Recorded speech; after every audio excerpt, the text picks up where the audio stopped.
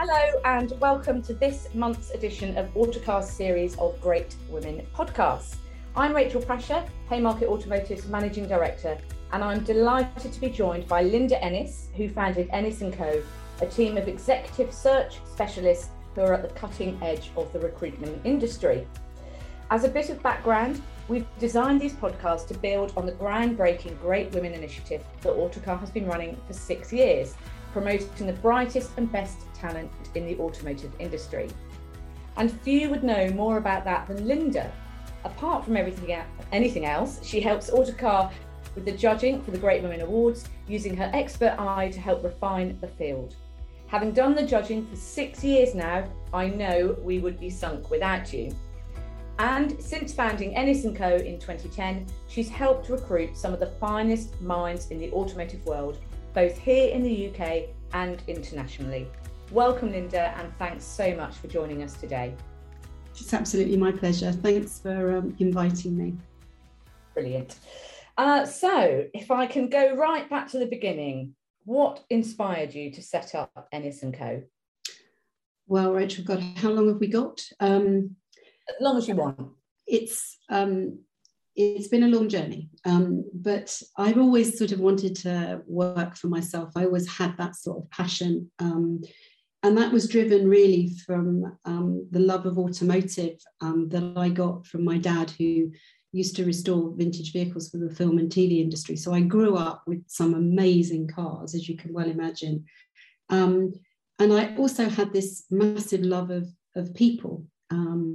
And I like meeting people. I'm generally nosy. I want to find out all about them. So I wanted to sort of bring the two things that I really enjoyed in my career, the love of cars and automotive industry and the passion for people together. And during my corporate career, I looked and recruited many people, and I used search companies. And I was disappointed that sometimes I used to see the same CVs and I never used to see a proper mapping of the market. And I suddenly thought, you know what, there's a gap here. There's an opportunity. So I researched that gap and I researched how search companies work.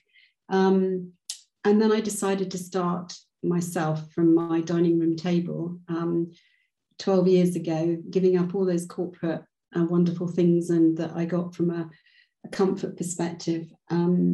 And I started Ennis & Co, and 12 years on, a lot of grey hairs and visits to the hairdressers, but we're still here. And also I wanted to create something that was a little bit different. I wanted to get rid of that snotty sort of feel that search can have. I wanted to make it a bit more real, and I wanted to start a company where the individuals had a voice, they had an opportunity to be part of the growing of the company. We could have some fun, we could work hard, but also I wanted to give them some careers. I wanted to push them in terms of making sure that they could realise their potential. So we've built something that's very different. It's pretty different in the market, and it's full of very like-minded people. It's very diverse. We've got people in their 20s and people in their 60s. And I think that's also helped grow the organisation in the right way. So yeah, that's why I started it. That's why I'm going to continue it. And that's why we get up every day. Fantastic.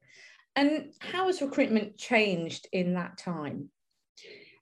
I don't think recruitment has necessarily changed, Rachel. I think what's changed is the environment around recruitment and the methodology and the technology that recruitment has now.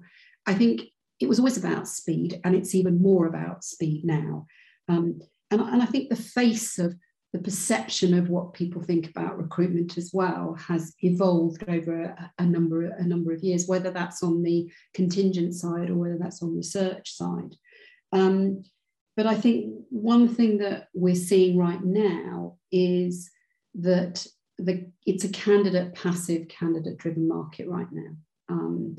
And that causes all sorts of challenges because candidate expectations have rocketed, and therefore clients' expectations of wanting to move really quickly in this fast-paced environment we're in sometimes, has its challenges. And I know we're going to come on to talking about skills, but that's one of the biggest challenges that we all face right now.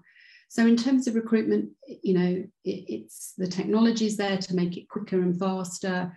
There's lots more reporting, there's lots more analysing. But, at the end of the day, recruitment is a very simple process. It's just sometimes we tend to overcomplicate it. Great, thank you. So what would you say is Ennis & Co.'s USP?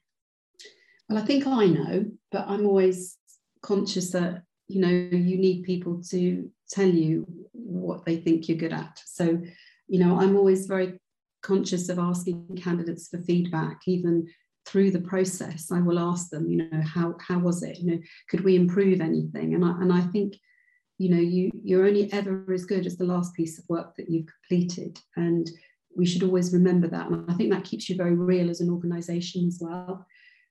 So we do lots of feedback. We ask all the time. We do lots of surveys, and we will follow a candidate right the way through to some of their onboarding and starting, because it's really important that we make sure that what we say we're going to do, we actually do it. So we have something called our Ennis & Co ethos, and it's like our 4 E's. Expertise, energy, engagement, and probably the most important one is equality. And that's equality across, a whole range, whether it's gender, whether it's age, whether it's religion, there needs to be equality. And that's very, very important, not only for us as an organisation, but also it's very important for our clients and our candidates to know that we actually do live by what we say. So that's how we look at it. But I'm always keen to improve. I'm always keen to learn. We never stop learning. And as I said, we're only ever as good as the last piece of work we do. And that's always something that we think of when we talk to our clients and candidates. So I'm going to ask my next question with a certain amount of trepidation, given how crazy everything feels right now. But what would you say the automotive industry is looking like at the moment? Well, I love it because it's full of excitement and just crazy times, and I relish that and I love it. The pace of the evolution is relentless, and some people are finding that a challenge without question of a doubt. We're seeing customers, their buying habits are completely changing, and their service expectations are moving into new heights, which we just never thought we'd ever see. We have the whole future of retail, going from the bricks and mortar model to the online journey model, and then complicated with what does the agency model mean, and everything in terms of around the customer and what does that look like. You've obviously got the component shortage, which is really hitting hard. And you've got super, super high used car prices. So I'm really keen to, maybe I should sell my car right now, but I'm not sure I want to do that quite yet. You've got the EV evolution.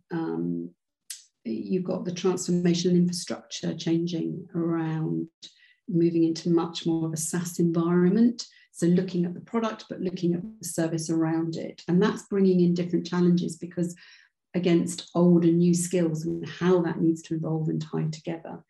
And finally, coupled with all of those changes, you've got a passive candidate market, which means you have got to go and really try and find these individuals or these candidates that are from outside sector, which again is great, because for me, I think if you can balance the existing and the new, you get an incredible amount of excitement. So the industry is going through just an incredible pace of, in evolution, and some love it, some are finding it challenges. But what we will be sure of is we'll work our way through it, because we always have done.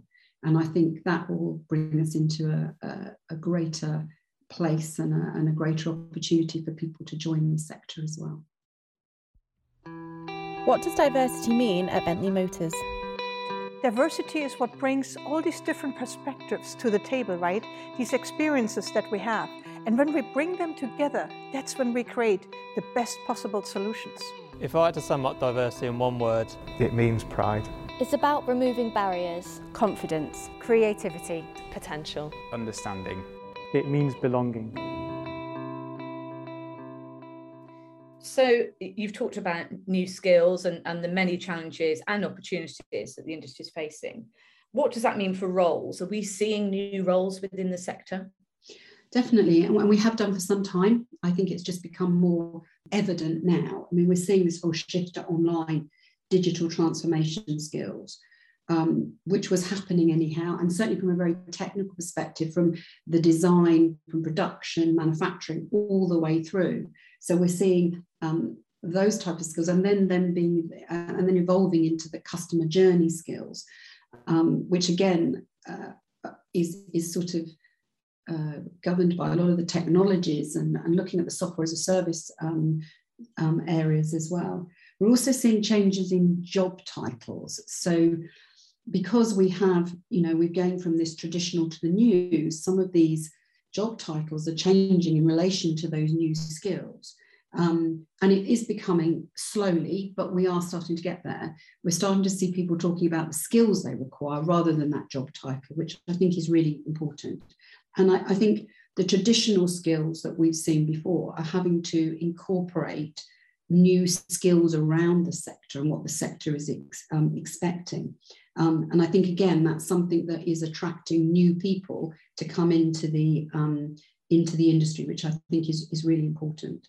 I think the other thing that we're seeing in terms of new roles is also people saying, we now maybe want to work differently. So where people have got used to working at home, where people want to require more flexible working, and we've just seen the government say that, maybe it's something that they're going to evolve in terms of offering more people the opportunity to request flexible working even when they're starting the recruitment process. So, we are all going to have to look at, those types of new skills. If they are going to be scarce, how are we going to go and find them and retain them? And if we're going to have to retain them by looking at how we employ them in a different way.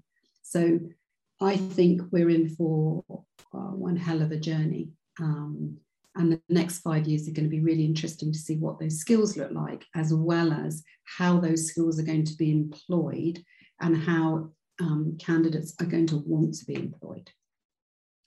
Yeah, so just sort of picking up on that, you've talked a little bit about how the automotive landscape is changing, mobility, EVs, digital selling. It's a pretty endless list, really, isn't it? But, how will these new roles help to drive that change forward? Rachel, I like to talk about sort of evolution rather than change. And the reason I do that is because, we continue change in business and we don't sometimes realise we're doing it. And actually, if you look at some of the organisations that are already doing that in the sector, it's just continuous evolution there, because they listen to their customers, they understand the market, and they can respond to it. And I think that's one of the things that we're seeing more of in terms of that evolution happening. And as I mentioned, we've still got this whole retail piece in terms of what is it going to look like. How are we going to look at some of the traditional roles and from an engineering side and make them more technical, because they're definitely going to become more technical. And then we've got the whole EV, the digital sort of customer journey. The couple of things that I think are interesting is the words around the landscape and the roles that are changing is all about agility and adaptability. People realise that, in order to be the best in class in terms of their organisation, to attract the right skills, they've got to show what they look like from not just from an inside, from an outside perspective. Although I was talking to one of our clients recently, and he was talking about the balance of skills, the traditional versus the new. And I do agree with him. You can't throw the baby out with bathwater. So you do need to have some experience. And that's one of the things that I've been really mindful of at Ennis & Co, is to make sure we have enough experience, because with that, it's really good coaching for new people that come into the organisation that can learn quicker. And I think that's, incredibly important. And the other thing is that we need to look at transferable skills, because we don't always do that. We always go and find somebody new to do it. rather than look within the organisation to see how can we transfer those skills, because you will find there's people leaving the industry because they have certain skills that other sectors will really want. So it's really, for me, about looking at, you know, where you are as an organisation, you know, what can drive you forward in terms of skills and opportunity. And again, you know, I use this phrase a lot, but I'm not trying to eat the elephant, do it in a very pragmatic and careful and commercial way. But the main thing that I'm seeing at the moment in terms of the roles is all about the customer. The customer is at the forefront of everybody's mind, irrespective of where you are in that food chain. I mean, there's been a lot of talk in the media about skills shortages, and you know, this is definitely not peculiar to the automotive sector. I know it's impacting us in the media industry as well. But how do we go about solving that? It's one that, you know, there's always been skill shortages. There's been skill shortages in engineering, you know, since the day I was born, and probably when I'm long gone. But I think we need to be really careful that what we don't do with a skill shortage is throw money at it. And you've seen the things that Tesco's and some of the logistic companies are doing to try and find drivers, where you're giving incentive bonuses to join, etc. And actually what that does, it creates another problem, rather than actually thinking about how do we actually solve it from the grassroots down. So I think the thing for me is you need to do the basics really well. You need to do the talent planning, the succession planning, and the succession discussions in your organisation. You need to look at transferable skills, transferable data, and also the whole customer piece as well, in terms of what your market looks like and how do you decide what skills you're going to need to actually fulfil your market. Early succession planning is really key. And it's something that people talk about, they do, but I'm not sure they do it that well. And you'll also find that certain people can move quicker through their organisation with looking at transferable skills than others, because we don't talk enough to the individuals in the organisation to find out what they really want. And I think that's really something that people need to sort of take up the reins and do quicker. Again, you know, there are some really interesting job share schemes that are out there. Ford are doing, they've got two very senior people who are job share, and it works. So if it can work, you know, try and find reasons, you know, why it works rather than why it doesn't work, because I think that sometimes people don't, you know, realise that. The other thing is that people want different benefits now than they ever did before. So if you have got skill shortages, you know, have a look at where the market is and what the opportunity of that market is, and then look at the individuals and ask people what they want, because it could be that you're missing out on a talent pool because you haven't asked the right questions. And I think that's incredibly important. And the one thing that, you know, this whole skills thing, you know, if I had £1 for every time one of our customers or a client says, you know, we've got a real shortage of here, we can't find this, we can't do that, and whatever. So what I've decided to do is we're going to commission a transforming automotive skills roadmap for 2025. And we're currently working on it. And it's going to be published in the new year. And what it is going to be is not telling people what they already know. What it needs to do is look at the landscape and then give them a roadmap to some of the solutions around it. And that's why, you know, I talk about, you know, talent pool, succession, communication, job sharing. They're not rocket science, but if they're done really well and people can show that they've worked in their organizations, then that will help some way to help with the skill shortage. So that will be published in the new year. And finally, you know, I think you just got to be open-minded about a few things. And, you know, organizations got to say, no, we can't do that because that won't work in an organization. We can't give flexible working, or we can't do whatever. But also be open-minded to say, okay, well, why don't we try it? And I think, again, it's being quite clear about what you're trying to achieve with your skill set, your business and your market, and to be very focused on that. So just picking up on that theme of organisations, you know, we've talked about where the industry might be headed, but, you know, how do you think those sort of industry developments will impact the structure of those organisations? I'd love a crystal ball to answer this one, but I haven't got one. But however, I'll give you my thoughts for what it's worth. I think we're going to see more evolution. I think we're going to see more excitement, more challenge, and hopefully better leadership out of it. I think, sometimes we have to remember pre-pandemic. The pandemic has been horrible for so many people. But what it's done, it's made us much more resilient, adaptable, and perhaps a little bit more accepting of trying something new, and probably being a little bit more grateful and helping each other, which I think has been a really good thing. I think we need to find new ways to work, new thinking, and I think sometimes we have to readjust both our moral and our corporate compasses in this to have a look at, how accepting are we to certain things. And as I said, I think the pandemic, has taught us a lot, but it's certainly taught us how to work at pace and how to be adaptable. The BBC commissioned a report recently about talking to people about what they wanted from work and how that can affect the industry and industries in general. And, could we all go down to a 4-day week? And I'm not sure that's feasible. I'm really not sure it would work for everybody. But you know what? Sometimes maybe you have to try these things to see whether or not that would work. We've now experienced so much new since COVID.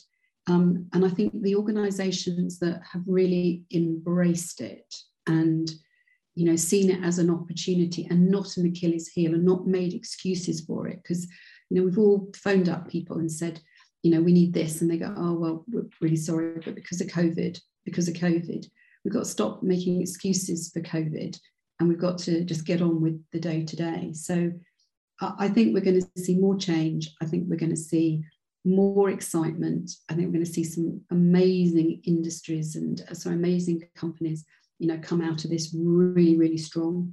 And I think they'll be the winners. They'll be the winners. So you've talked about the need for organisations to be agile, which you sort of typically associate maybe lazily with smaller, perhaps newer digital startup type environments. How will those big OEMs fare in such a rapidly changing world?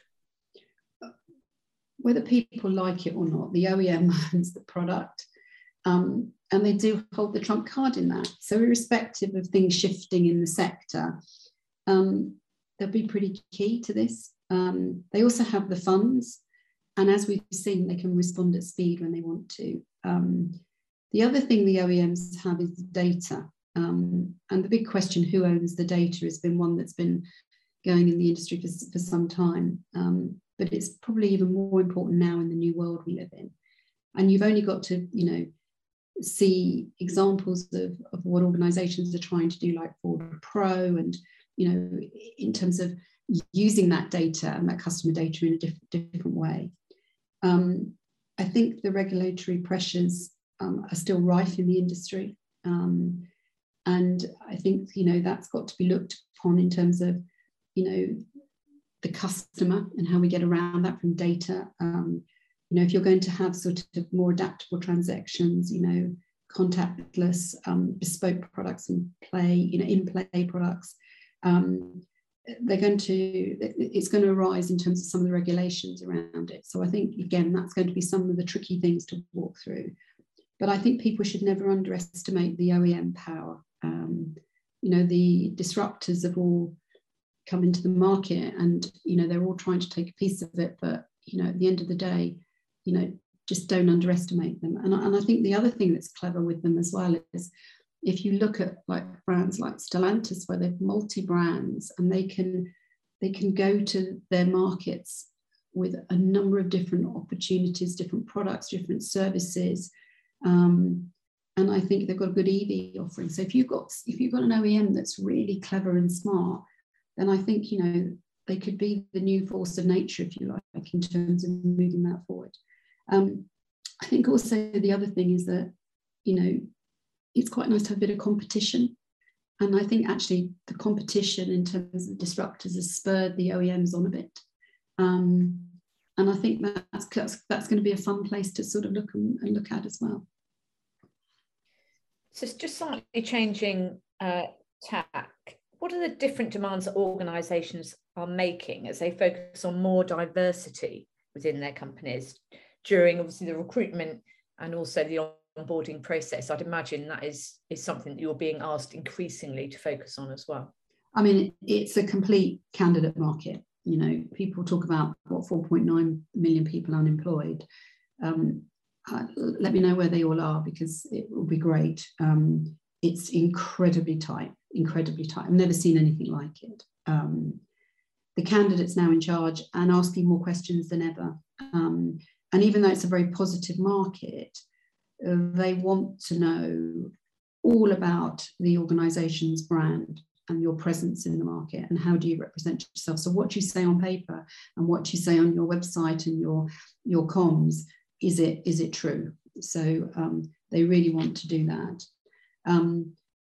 Flexible working again, and the benefits, it just comes up over and over again. And again, I think one of the things that people are more interested in now is how diverse is your organisation and inclusive. You know, are you going to let me do voluntary work? You know, are you happy for me to, you know, have Friday afternoons off because I'm Jewish? Or, you know, they want to know all of those questions, and they want to know that that's embedded in your organisation and the way you behave around certain diverse communities. And they also want to know how their career progression is going to go. And not, I'd like to join the company and I'd like to, you know, talk about, you know, will I have an opportunity? They want to know what that opportunity will be and how long will it be before I get it. So the language is changing around it as well. And I think the other thing is we're seeing that organisations and candidates both want to invest time in the recruitment process as well as the onboarding process, to make sure that what they were sold in the beginning is what they're going to be delivered in their career. And I do think, you know, the whole diversity and inclusion agenda that is, you know, if organisations haven't done it by now, my God, I mean, you know, God help them, because, you know, it's rife everywhere.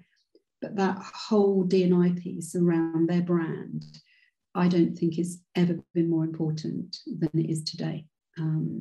It's absolutely vital that the way you portray yourselves in the market and how you look after your candidates is just so important. So what does diversity actually mean now, and why is it so important? It should mean inclusivity, though sadly I think sometimes it becomes more about gender. The gender conversation starts before anything else, and I get that and I understand it. You know, I've been a woman growing up in many corporate companies, and I've got many tales of it, but you know, I think I've become more resilient because of that, and that's made me hopefully a better leader and a better coach. I don't think you should wear a label. If you really want to be inclusive as an organisation, you should live and breathe it. I always believe the best candidate should get the opportunity, irrespective of gender, race, religion, disability. However, I'm not sure that happens in reality now, and I think that's very sad. And I think that's down to, you know, the whole area around quotas. And, you know, if you want a diversity and inclusion business, you just have to live it and make it happen, you know, and it should be a natural way of growing your organisation. You shouldn't have to force it. And I think you need to be very careful if you do decide to go down that route, because if you're thinking you've got to hit a quota rather than actually the best person, then actually, you know, are you doing the best thing for your company and your shareholders? And I really do believe that. And I think, you know, if you want ultimately the best talent, you have to be inclusive and demonstrate it. Otherwise, you know, you'll have barriers. And, you know, candidates are very savvy, and they'll look through it and they'll see it, and they'll say, well, actually, even though you're portraying all this stuff in the media, actually, you're not. And people will look on Glassdoor and they'll challenge you on it. So if you're going to say that you're inclusive and that you are an organisation that, you know, breathes and acts in the right way, then you have to make sure that, you can clearly demonstrate it to candidates. At Nissan, our goal is zero emissions, zero fatalities, and zero inequality in our society. We believe diversity gives us strength. It drives creative solutions, original ways of thinking, and a better experience for our customers. The automotive industry has career opportunities for people of all backgrounds, whether that's artistic expression and design, maths expertise in engineering, or storytelling in marketing and communications. If you have a talent and a desire to succeed, there's a bright future for you. After all, innovation is only truly exciting when it's for everyone. So my next question is around, the start of people's careers. I'd like to sort of spend a bit of time thinking about that. This is quite well timed for me, this question, as I've just dropped my eldest child at university last weekend. Still feeling a bit weepy. But what would you say to someone who is at the stage of making choices around universities? First of all, not everyone has to go to university. Not everyone wants to go to university. And if I take Freddie, who works in Ennis & Co., he was at college. The story's quite, I was having supper in a restaurant that he was working in. The service was bad. He was 17 years old at the time, and he picked up and dealt with it and was superb. And I happened to say, not that I do this every time, but I happened to ask him what he was wanting to do with his life. And he said he was trying to desperately decide that. And I said, let me help you. And I wrote my phone number and gave it to him, which is a bit of an odd thing to do, but I did it. And then Freddie's, came to work at Ennis & Co. And 6 years later, he's just an exceptional young man with an ambition to take over the business. And that's what I love, the fact that you don't always have to go to university to be successful. However, life is about choices. But I think one of the things I would say, make sure whatever you decide you're going to do, you love to do it, because you'll exceed in it much quicker. And if you've got built-in passion for it, then it will be even greater. And I strongly believe that, there is so much choice now that you have, just make sure that you do what you really enjoy in life, because it is too short. And I think the last 18, 19 months have all shown us that. Yeah. What would you say then to someone what would you say to someone at the beginning of their career, however they've, started out? I go back to my thing, make sure you love it. Gather advice, find good mentors that you can always go back to in your life. It's really important. Find, not 20, but find 3 or 4 that will be a really good, steady, there'll be steady people that you can go to all the way through your career. Ask lots of questions and make lots of lists, which sounds crazy, but I'm a list person, but make lots of lists. And I think, I always, I had a career in hotel management, but I had a passion for automotive. And whilst, I absolutely feel that I did the right thing at the time to go and have a really strong career and a good training program or whatever, my heart still lived in automotive because I used to work in my father's workshop. And, I still came back then to my real passion. And I think that's really, really important to do it, because nowadays, if you don't enjoy what you do, people will see through it, and also you'll never ever be happy. And I think it's difficult to listen. When you're set on something and you really, really want it, sometimes you just you're never going to achieve it. And I think you just need to be honest and very savvy with yourself. But I would say dream big, because it's a big old world, and you can really achieve loads of things if you want to. So a slightly challenging question perhaps, but given what we've talked about in terms of companies needing to be agile in this very fast-paced environment, where would you start your career? In a startup or at an OEM? Everyone seems to gravitate nowadays to the new and exciting. But the problem with that is that there's a whole group of people who, you know, can try doing it, but they probably have a lack of skills to be able to do it, because it's not easy working in a new business. You know,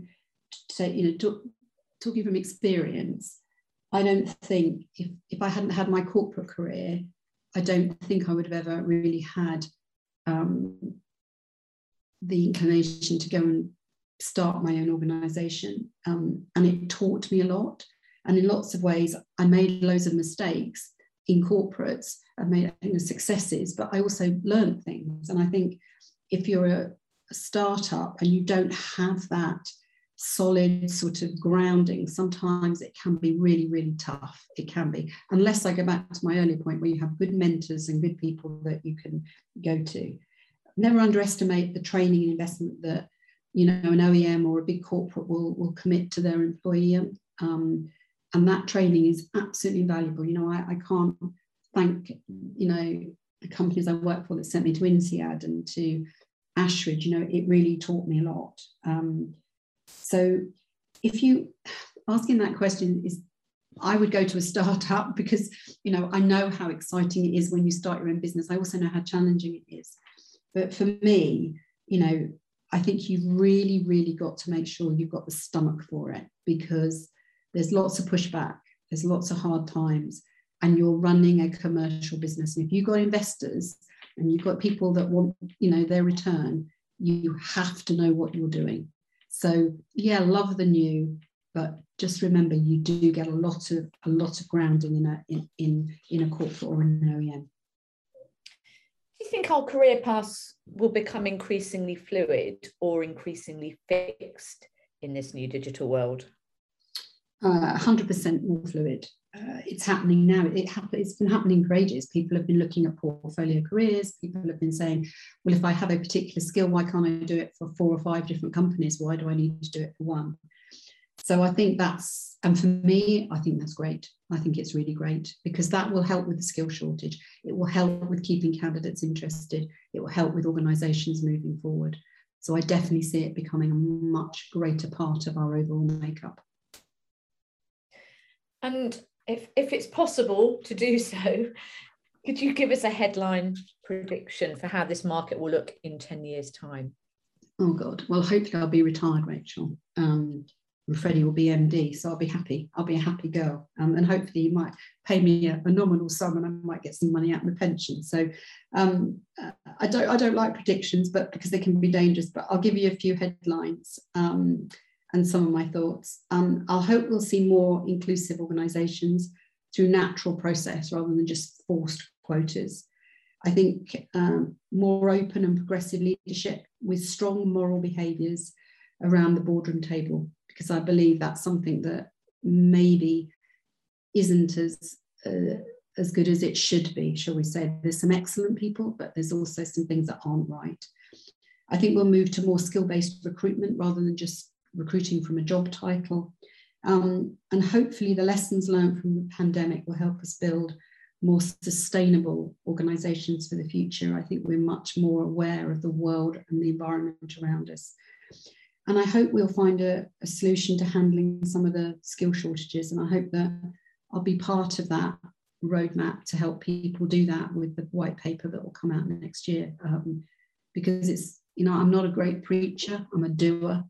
And I really do believe that, you know, if we want to have predict what we're going to happen in, you know, a few years' time, we have to make it happen. So we're the ones that actually can influence that. So my final question, what would be your top tips for people, and specifically for women, because this, of course, is Great British Women as a podcast, looking to get on in the automotive industry? I don't want to be so gender specific because I'm an inclusive person, but I do get the fact that, you know, and there's some fantastic Great British Women, as we've seen in the last 6 years. So I'll answer it in an inclusive way, which will include the gender piece. We need to be looking at, you know, attracting more talent into the sector. And the way we need to do that is by creating more of a noise and appealing to new generations And what I mean by that is not communicating with them sitting on a stage at a school, with looking at, all white males with their suits, because they're not really interested. They want us to be able to communicate using social media and new communities and talent. They'll want us to be, they want to look at this industry and go, wow, it's the most exciting place because we're representing the same way as we're communicating to them. So I absolutely think that we should be broadening our talent pools and looking at individuals that have come in from outside or people like Freddie that we could showcase that actually you can have a fantastic career in this industry and we're talking to you in a different way. I think we're going to have to learn you're going to have to headhunt these people, I think it's really important that, individuals portray themselves in the markets, that we can find them and that we can headhunt them. I think we also need to be thinking about, sharing skills and for women, and sharing jobs and giving people the opportunity to maybe work in a way that a bit like Ford and a bit like their job share, it can work and we can work in a different way. And the other thing is, if nothing else, the last 19 months have taught us that life's too short. So I think we just have to live it to the full and have fun and eat lots of cake and enjoy ourselves. And, I think women just need to realise that they are an incredibly important part of this industry. We've got some amazing players in it now in terms of key people in key roles like Alison Jones and we just need to make sure that we look upon those and we just give some visibility to those people, and I think that will attract a different type of person into the sector. Thank you so much. I think sadly we might be out of time, but there are so many takeouts that certainly I'll be taking, and not just the eat more cake during a pandemic, which is vital clearly. But I hope our many listeners today have found something that really resonates with them and have been inspired by much of what you said. So thank you so much for taking time out of your crazy busy schedule to share your thoughts and experiences with us. It's hugely valuable. Thank you so much. Thank you, Rachel. I really appreciate you asking me.